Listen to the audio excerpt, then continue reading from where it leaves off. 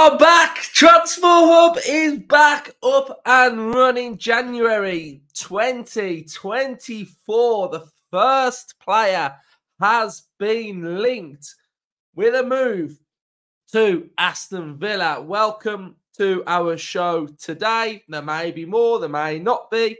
There definitely will be one tonight. Predicted lineup is dropping with me and Hannah, so stay tuned for that. But like the last couple of episodes, they've gone down very, very well. The intro for the last one went down very, very well. So cheers everyone who's been watching and enjoying the content and liking and sharing and subscribing. It's been really appreciated for myself. You know, I'm here to have a little bit of fun with things as well. So up the Villa. So we are linked with Marcos Acuña.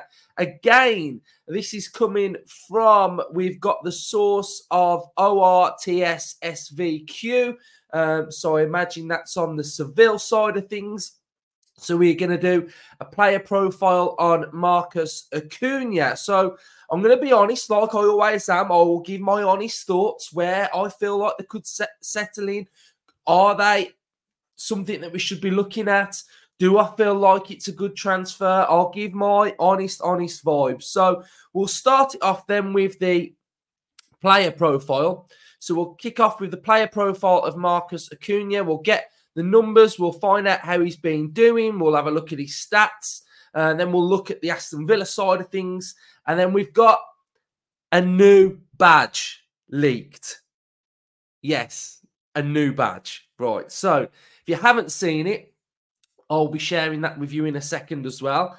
I did put it in our community hub yesterday. So I think quite a lot of you have seen it. But if you haven't, then I'll show it you on the screen in a minute. So Marcos Acuña then. So we've got La Liga this season. He's got a 6.83 rating. Coming to form recently against Villarreal. 32 years of age, left-footed. Market value on SofaScore is around 5.4 million euros. You can see his heat map predominantly as a left-back inside his own half, but does venture forward. He's played 8 matches this season. He started 7, averaged 57 minutes per game. We have no goals and no assists, which is a little bit of a worry. But I think what I'm going to get into of the profile of Acuña as a player should be quite telling with the tackling stats, and his passing stats should be quite high. So let's have a look. So he's averaging 49 touches per game, 84% passing accuracy, 89% in his own half. We have got interceptions per game, 0.5. We've got tackles per game, 1.5. Ball recoveries per game, 4.9, which is quite high. Successful dribbles, we've got 80%. Total duels won, 70%. And ground duels won, 73%. And aerial duels won, 64%. So you don't need to be a rocket scientist to work out what Acuña's game is based upon. It's based upon just being an absolute rock-solid brick wall, wrecking ball, little bit like John McGinn, very strong, low centre of gravity, got a tackle on him, defensive side of things, absolutely brilliant. So I would say, you know, yes, 32 for a defensive left back, he's unbelievable. But for the attacking side of things, we can see from the numbers this season that they are not so great. I'm going to take you back to the last game that I watched of Acuña, and that would have been around the time that we were going to sign him last season. So it was the Super Cup final. Now, we were linked to him at the time, and we were all thinking, oh my God, why is he playing in this game if we're going to sign him? And I think he got injured after this game or during this game, but he was absolutely sensational in this game. He was up and down. He was a massive threat to Man City. He assisted for their goal, which was an absolute sublime cross from quite deep inside his own half. It was absolutely brilliant, and he was fantastic in that game. And I remember thinking, you know what, if that's the player we're getting, then I'm all for it. His stats in this game, he got an assist. His accuracy per game was 74%, in his own half, 93%. We'd got successful dribbles, 100%. Duels, 175. Ground duels, 75. So, you know, the makeup of his defensive work is brilliant. Transfer market are valuing him at £6 million. And then again, if we have a quick look at his stats per 90, what's he doing there? If we've got his stats per 90, and I think we can see here, tackles 5.56 per 90, aerials 1.30 per 90. So those are quite high. They're long green bars. We've got progressive passes received 3.99. So he's getting into some advanced areas. And then progressive passes are 4.64. We've got passes attempts 57.51. Shot creating actions 2.63. We have got assists 0.10, which is quite low. So where am I at, and where am I at with this rumour then? I'm not sure on it, if I'm going to be brutally honest. I think it's an area that we don't really need to strengthen. Viewers will remember me saying yesterday or a couple of days ago that we've got two left backs fighting it out for a position, which is great, healthy competition. We know last season that Emery played both left backs in the same game. He would have just rotated. One would have played 60, the other would have played 40, switched them round. And that's what was happening a lot last season. This season, Luca Dean has been heavily involved because of Moreno's injury, and it's brought out the best football in Luca Dean that we've seen. But we knew in the summer that Luca Dean was very close to leaving Aston Villa and being replaced by Marcos Acuña. Caveat this with Luca Dean's wages. He's one of the highest paid players at Aston Villa. Do Aston Villa want to get Luca Dean off the wages, which will free up more space for other players? Potentially, because that's what it looked like what was going to happen in the summer. But Luca Dean's playing so well and doing so well. Do we want him to leave? I don't think we do, no. And then when you look at this graphic now and you're thinking, we've got Moreno, we've got Luca Dean, you're bringing in another left back.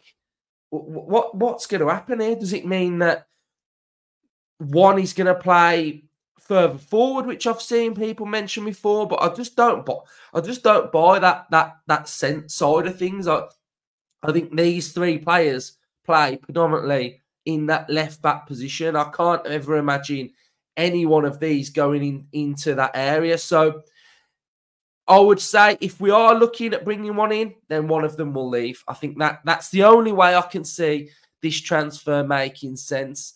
And yeah, I just don't feel like this position is sort of like a locked down necessity in this window. I think there's other areas that need to be looked at. But what we do know is that Unai Emery is here for the long term. So if he has to make decisions based on the squad, etc., then he will make them. So I think it's one thing to keep an eye on. Maybe it was just a link from the summer that's filtered through to January. I don't know. But, you know, we've been linked with Marcos Acuña again. So Villa fans, let me know your thoughts on Marcos Acuña coming to Aston Villa. Right. Yesterday, we had Badgegate again.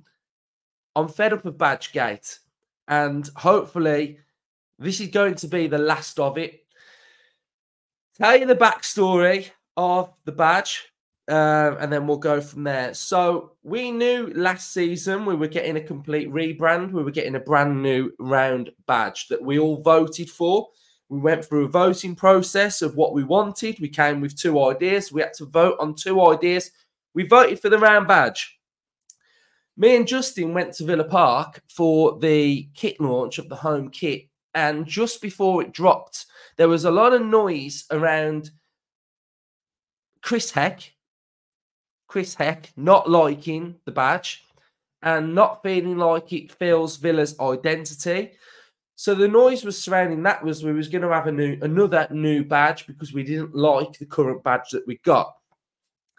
And this came all about, everybody sort of knew about it. And then we had Chris Heck's video a couple of weeks ago saying that we were going to have a new badge. Now, we have voted on the badge. The club have sent a questionnaire out to Villa fans to vote what they want to see in a badge. So what else has come from that is that the fan advisory board have gone to the FA and said that Villa haven't consulted the fans regarding this badge. Now, it's all a big mess. They have consulted the fans because we have had a questionnaire. So I don't know whether Villa feel like they've done their part and that's enough to consult the fans. But yesterday, some Villa eagle-eyed spy, had noticed that on, I think it was the 20th or the 21st of December, Villa had trademarked a badge online with different colours. And this is the badge that has been trademarked by Aston Villa. Now, it might not be officially the badge. It may be just a leak, but this is what we have in front of us of the badge. So I'd love you to share your thoughts in the comment section down below. From the 150 years badge that I said I didn't like, I think I had low hopes for what this badge could look like. And I don't think it's as bad as what I thought the badge was going to look like. So I don't know whether that has clouded my judgment somewhat, but I don't hate it. I think it's okay. I don't mind it. I think it's all right. I think the Villa part in it should have been at the top, maybe. And the font not be so curved. But let me know your thoughts in the comment section down below. And then finally, a little bit of news on Cameron Archer. Again, I'd like to get your thoughts on the Cameron Archer news, because I was always under the assumption that if Sheffield were relegated, Villa would be buying Cameron Archer back. So it would effectively be, we've sold Archer, but it would be effectively be, we've really loaned him and we're going to buy him back if they get relegated. Now, a source on the Sheffield United side of things have tried to clarify the deal. So, but this kind of backs up my thought process anyway. So I'd love to know what you thought of the Archer deal. But he has said, it's Jimmy Ramble on YouTube, has said, let's clarify the Cameron Archer deal. He's our player. We've signed him. That's why he was able to play against Villa earlier in the season. It's not a loan. If we stay up, we pay the second instalment of the fee to Villa. They retain a buyback option throughout his contract. If we're relegated this season, Villa are obligated to buy him back for a set price. No choice, no negotiation. Contract has already been drawn up. We can't renegotiate it, I've asked. Hope that answers any confusion. That kind of summarises where I am with Archer and what I thought was happening, that I thought we were going to buy him back anyway if they got relegated. So let me know what your thoughts are on the Cameron Archer. We've got a lot. We've gone through quite a lot. We've gone through Acuña. We've gone through the badge. We've gone through a little bit of Cameron Archer news. Fina Zaz looks like he's going to Middlesbrough as well for 2.5 million. Again, I think that is really good business from Villa. I think Azaz has done really well for Plymouth. He's done well on all of his loans that he's been on. I think he's a really good midfielder for the lower leagues. I think he's, I think he's a good player. I think he scores goals. He scores really good goals, to be fair. And I think he'll do well in the Championship. I think that's his level. And again, I see a bit of like, we shouldn't be letting him go. Are we going to have a buyback? And I think you've got to look at it in this way as well. Fina Zaz is 23. Douglas Luiz is 25. I think that's where we are at the minute. I was never under the illusion that Finn Azaz was going to make into Villa's first team. I just wasn't. So I think it's a great deal. I think Villa have played the academy well. I think we've played buying a player from West Brom, sending him out on loan, getting a fee from that player. I think we got him for free as well. So, it's all different ways of Villa being able to work FFP and just make this Villa juggernaut start working. I see it. Comments in our comment section of fans saying like Emery doesn't want to play youth. Emery doesn't want to, play this player. Why aren't we playing any youth players? And it simply boils down to one point. If they are good enough, they will play. That is as simple as it gets. If the youngsters are not good enough, they will not play. And that is where we're at. We're sitting second in the Premier League. We've got aspirations of getting into the Champions League. We're not just going to chuck a kid on just for the sake of playing a kid or a youngster or someone from the academy. If they are good enough, they will play. If not, that tells you all you need to know. So, yes, you'll never know whether they're good enough until they get a chance anyway. But that's why you send them on loan, and that's why you have the, you're working with these players, send them to a championship, see how they do. Look how many times now we're doing this. So we're doing this with Bogard. So we send them to League One or League Two. We recall them in January. We send them to the league above. We're still looking after that player with player welfare and managing their career by sending them to all these different loans. So it's all about, if they are absolutely unreal, going through the different level and the different tiers, then they're good enough, aren't they? It's when we're sending some of these players like to, say, Stockport, Louis Barry at Stockport, he's not going to bag goals at Stockport and then come straight back to Villa's first team. He's then going to have to close that gap and go League One, Championship, do well in Championship, and then Premier League. So that's where I am with youth, and that, we all want to see youth come through, but they've got to be at the look at where we are. We had fans slating Tielemans because he was apparently useless when he first come. Look how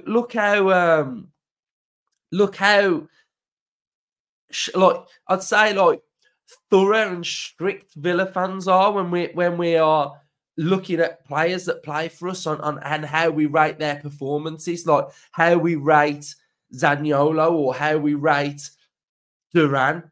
Imagine doing that to like an 18-year-old. They've got to be at the highest level to make Aston Villa's team, and that's where I am. And we're looking for the best here, and if they're not ready, they can't play. So that's just where I am. If you're not there, if you want to see loads of kids come through and start playing and that, then I just don't think it's going to happen. But anyway, we've got through a lot. We've done a lot on this episode. Maybe another one if another rumour drops today. But yeah, cheers everyone. We've got the Middlesbrough match preview that's out. That dropped last night. Opposition preview is sitting in the bag. We got that one dropping on Friday morning. So loads of content. Up the Villa.